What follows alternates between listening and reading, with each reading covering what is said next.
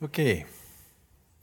This sermon is going to conclude our study in the book of 1st and 2nd Thessalonians.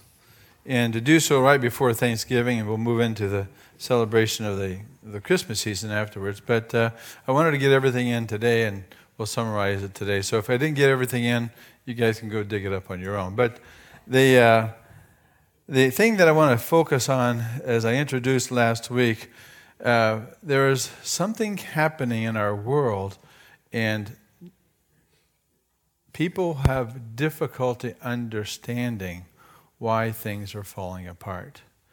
And it's because of the Antichrist, and the antidote is what we want to focus on today, is what we do, what's our role, what's our response in light of the world. And as we get into this, I wanted to go back over several of those passages that Sue was talking about today. But before I do, I want to talk about something that's the trend is happening in our world about the anti-hero movement.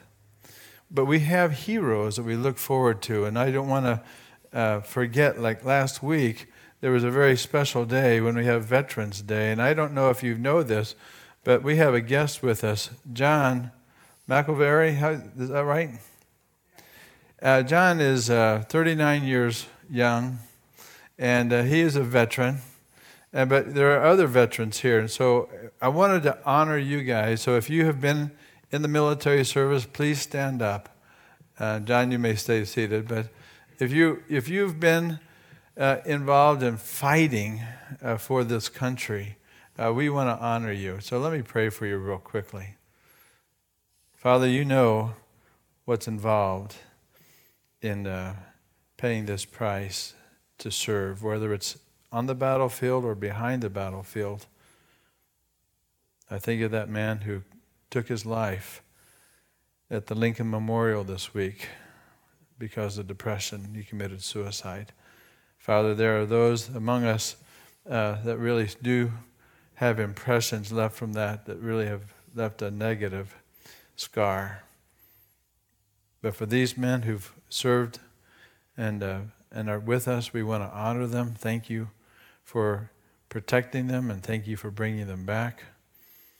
Lord, I do pray that you would protect our country. And so, Father, would you continue to bless these men as they fight different battles here at home. Thank you in Jesus' name. Amen. You may be seated. Thank you for your service. There was, in my family, there were 2 Marines and 2 Army. I didn't have to go to war. I would have, but my number was like 320 something. But I know what that thing of battle. My brother came back home. One brother, as a Marine, did 2 tours of duty in Vietnam, and the other brother brought back 1,000 slides of the war effort. And I remember sitting in that room watching him go out on a reconnaissance mission and sitting in damaged, crashed helicopters as a 19-year-old kid, getting in the cockpit and just acting like he was shot, and they would take pictures of him. They were just kids, in one sense, young men, but bodies that could pull a trigger. It was a brutal war, and the Viet Cong were not easy to rout. And so there's always that 1960s, and if you grew up in that era, you know what that was. But there's always this contention with what's the right thing to do.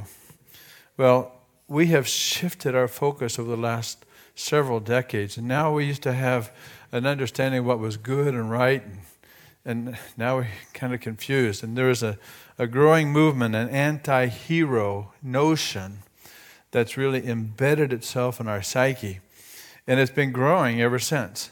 That anti-hero runs parallel to the counterculture, question authority, whatever it is, the anti-establishment. And so we used to think in terms of right and wrong. Now we don't think in terms of right and wrong. But there was a hero mindset. And so when you were growing up, did you have a hero? It may have been from a comic book, a Marvel thing like Superman. But the hero, the idea of a hero, according to the American Dictionary of the English Language, let me open this guy up here. It says a hero. Yep. Here it is.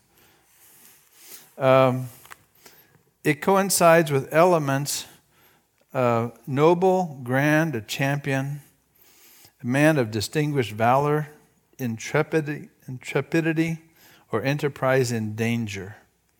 A great, illustrious, or extraordinary person. In pagan mythology, it was an illustrious person, mortal, but supposedly placed in honor at his death among the gods. Thank you, American Dictionary. But I just summarize it this way. A hero is somebody to be admired for doing action, brave acts. We have national heroes. We have soldiers we honor. We have firefighters and rescuers and police. We have teachers that are on the front line battle. We have nurses. They have unusual courage, abilities, or superhuman strength. They're admired for the fine qualities and models. They model virtue, like a sports figure, or a father figure, a mother figure, a teacher you might know, a chief figure in a story. But the key marks of a hero that we understand that goes with that idea is that there's action. He's not passive. He moves. He engages in danger. There's an achievement, that there's an accomplishment, that he wins, he's victorious, that there's a protective mindset that we're going to protect or defend. And then also there's the aspect of caring. They do so because they care about people. They care about causes. But there's another centeredness about this hero that's a servant. Anti-hero is a little different. They may be admired for doing brave acts. They may be admired. They may have superhuman strengths. They may have qualities, but they're not necessarily given for your purposes. They may even achieve things. But what's missing in the anti-hero is you. They don't care about you. You may be a means to an end. And they're only doing it for self-serving purposes. Now, we have been inundated with this idea. It's so much in part of our understanding that if you're an anti-hero, we applaud. We support these anti-heroes.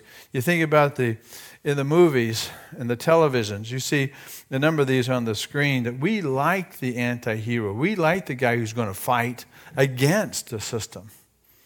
And so the independent guy, the guy who breaks the rules, the guy who doesn't have to follow convention, we like to watch these guys destroy. And they go after. Not only do we have heroes, but we have heroines. And so if you're not involved in the movie industry and you don't understand what people are being infiltrated in their minds, this idea that it's okay to break the law. It's okay to shoot policemen. It's okay to do the things against the rules. So whether it's male or female, all of them are about self-serving purposes to gain power. Not only does it go for an individual, then it moves out into institutions and groups. So when you have people who are radicalized, like the Proud Boys, or when you have people who are influencing groups of people in politics, when you have teachers and family members at war with each other, when you have people who are carrying around guns and say, it's all right. We support those. We have a right to. One international writer said it this way: I find the idea of vigilante justice very attractive. I like the idea that the murderer decides that this person has gone too far. And nothing will happen to him unless he or she does something to stop them.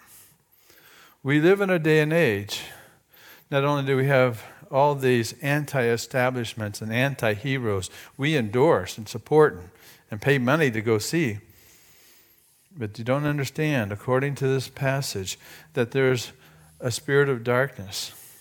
There is a spirit of darkness. Proverbs 29:18 is an interesting verse because it says this: where there is no vision, where there is no revelation, people cast off restraint. But blessed is the one who heeds wisdom's instruction. That's the NIV. The New American Standard says, where there is no vision, the people are unrestrained. Now that vision, that revelation means that there is a word, an instruction, a design that this is the way to go.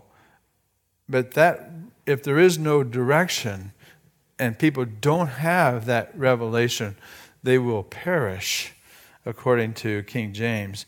But he who keepeth the law, happy is he. You see, this is what we're up against. That whether we recognize it or not, one of the tactics of Satan is to copy everything that Jesus has and then to invert it, to make it dark. Jesus is the word of truth. Satan is the word of falsehood. Jesus represents the law of the Lord. We love the law of the Lord, but not this one. He's the man of lawlessness. He doesn't want the law. The dark counterparts we saw last week were called the sons of darkness, the sons of the night. But Christians are called the sons of the day. There's a contrast very clear. There's a true Messiah and there are false prophets. There's true spirituality and false spirituality. There's a true incarnation of grace, which we see in Christ, and then there's an incarnation in the flesh of evil, called the Antichrist. There is a coming of the Christ. There's a coming of the Antichrist. There's a kingdom of righteousness and beauty. There's a kingdom of ugliness and darkness. So everything that Christ has, Satan has, except the contrast is that God's word and promises and all that he does is for you. He wants you to be the man of glory, the man of honor, the man of respect. He wants you to be like him in all the good things that he is. And yet Satan will take that and turn around and destroy your manhood or your femininity, your womanhood, because he will put you not only against God, but he will put you against yourself. And there's a tension on the inside of a lot of people because they don't have this word. And they are confused and they walk in darkness. It's called, in this passage, the man of lawlessness or the man of sin. And we deal with this.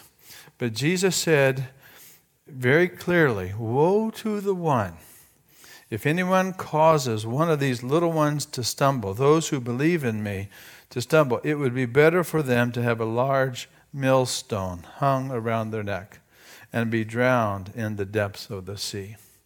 The thing is, when wickedness introduces to us the option between good and evil, that wicked person who's introducing us to that destructive side of humanity, and you know what this is.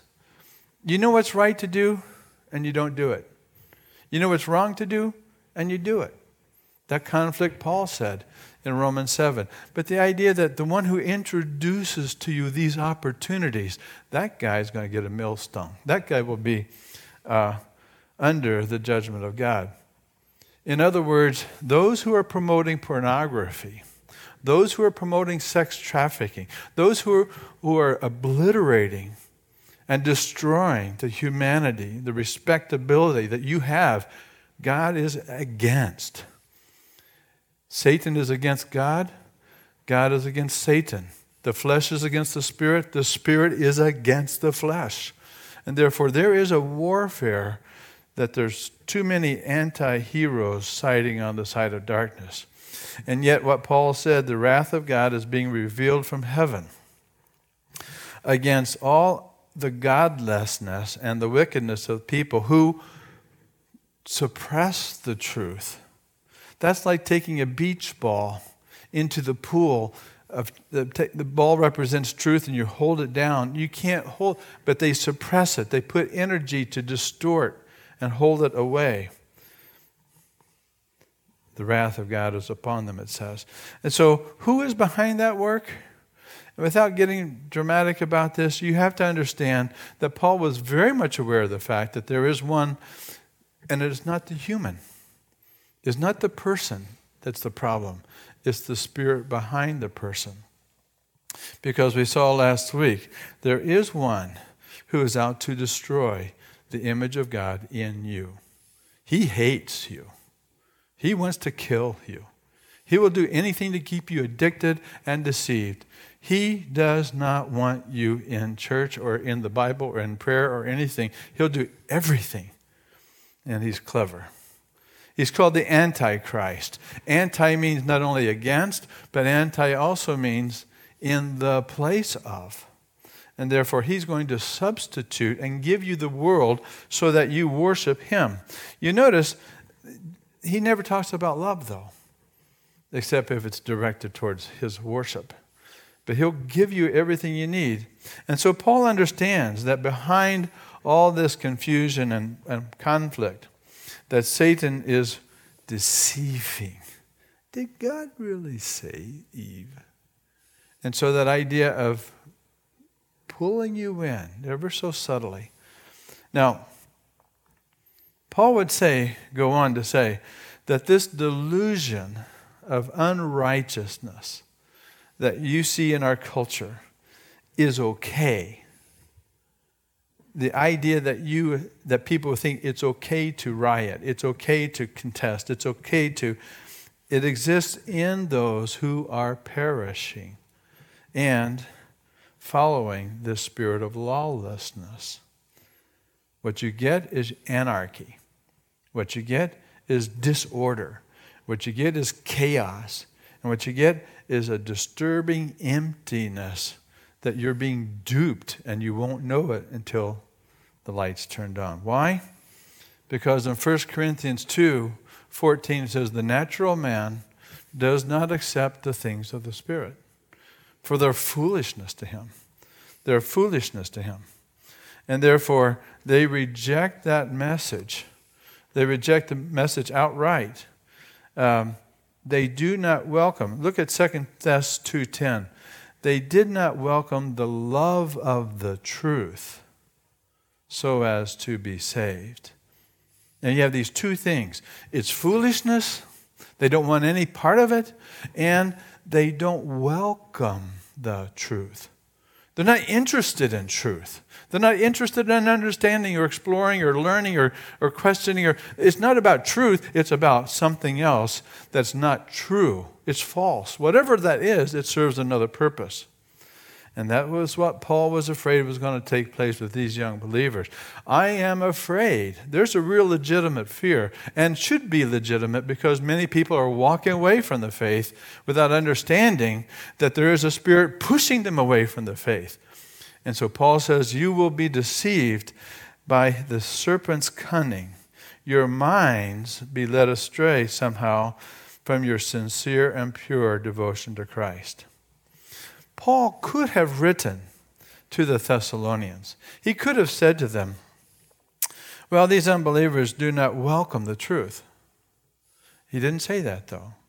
They do not welcome the love of the truth. Not the truth. They don't even want the desire for truth. They have so shut out any option that God would have a voice to speak. They have rejected. And that's the part.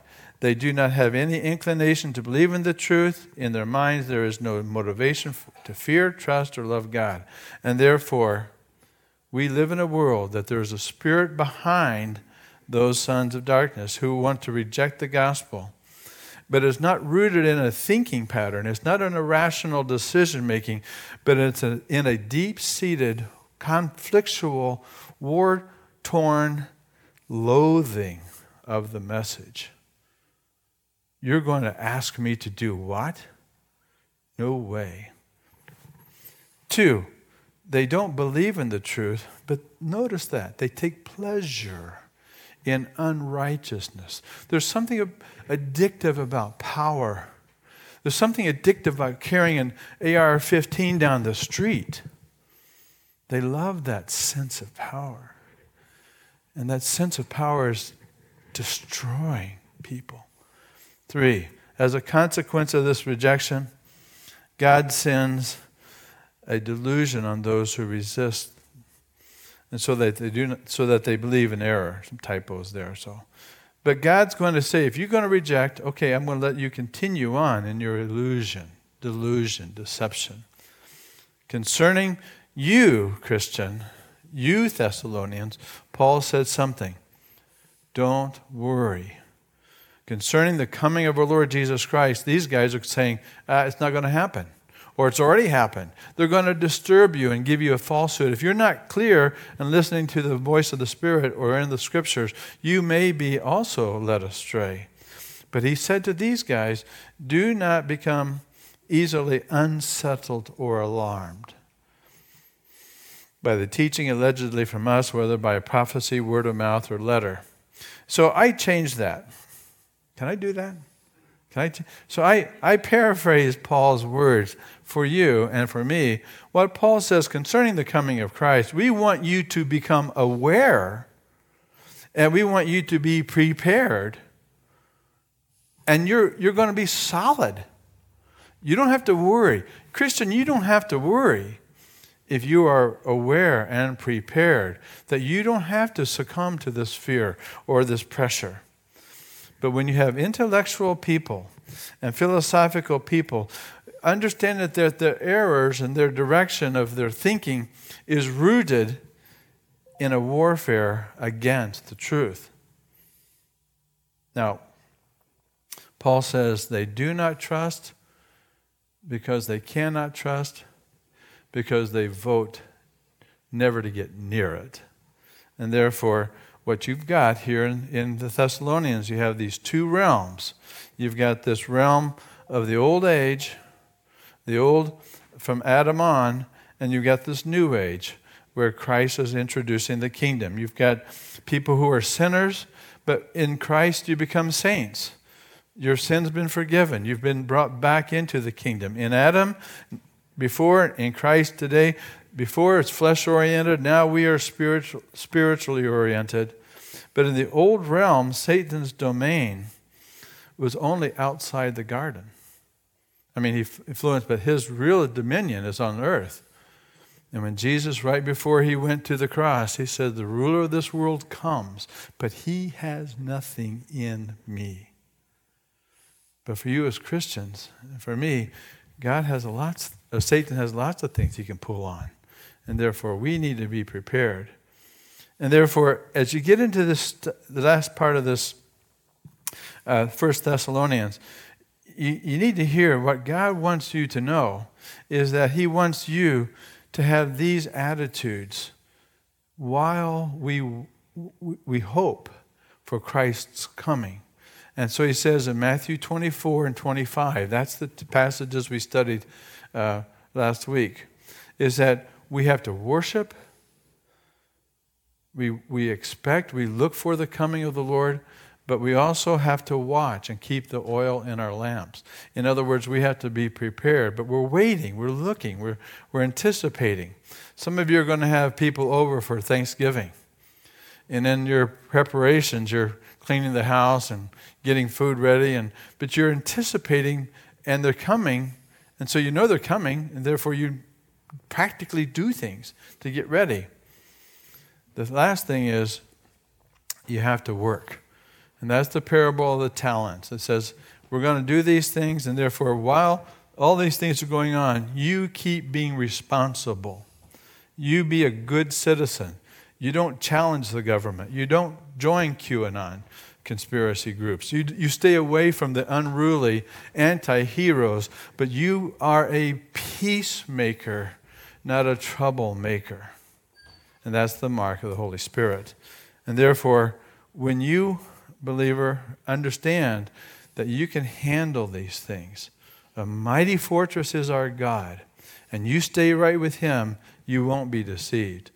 And we understand that river is a glorious river, and you have perfect peace. You can handle the threats. You can handle the persecutions. You can handle the tensions because you are not duped. And therefore you rest. You rest as you war and bring people by your own story. So, therefore, you witness. We are to be gracious and people because, notice what he says in 2 Thess.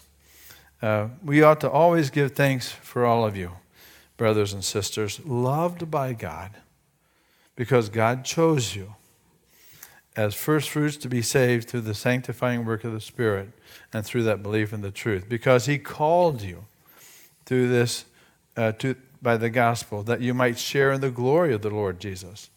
And God will, by the grace and love, encourage your hearts. So no matter who attacks you, no matter who threatens you, no matter what kind of tribulation you go through, you can handle it. Don't be disturbed. Don't be weak. Don't be fooled. Because God's hope is coming in Christ. And when he comes, he's going to take care of the anti-hero.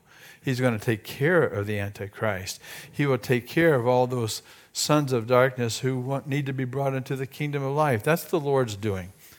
But you be strong. You stand up. You fly the flag. You talk about grace. You talk about the gospel. Be alert. Peter said, of sober mind. Your enemy, the devil, prowls around like a roaring lion looking for someone to devour. I changed that one too. Be alert and be of sober mind. Your Jesus, the Lord, pursues like a victorious lion, looking to destroy the deceiver and the Antichrist. He may use you as you do that, as you confront him. Therefore, we don't call you, you're not a hero, but you're a saint. And it's kind of corny to say that Jesus is my hero, but we say Jesus is my Lord. Jesus is my Savior, and I'm not ashamed to say that. Neither are you. Christian, stand up. Fight that battle. Be smart. Don't back down, but you engage with the hope, for people don't have any hope to get out of the clutches of the lion who's devouring them. So for us, again, Paul would say, don't be overcome by evil, but you, Christian, you can overcome and be a hero to somebody, at least for the next generation. We're setting the pace. We're winning the war. That's our call. And that's why Paul wrote 1st and 2nd Thess, so that they wouldn't be deceived or disgruntled or move away from Christ. Boy, we need to hear this message. So pass on the word. Strengthen your brothers. Encourage those who need to know more. Take action. Protect. Because you care. Let's pray. Oh, Holy Spirit, I just pray now that somehow that wisdom from above, when we hear the TV news and just the negativity and the hatred that's there, Lord, would you touch us to free us to be people of peace. You said that the peacemakers are the sons of God. So, Lord, give us that ability to be gracious to all those who don't know you. Give us that ability to be gracious to all those who do know you. But Father, we pray more than anything that as we take our refuge in you, that you would be the one that goes before us and you get the honor because you are the one we worship. We thank you in Jesus' name. Amen. Amen.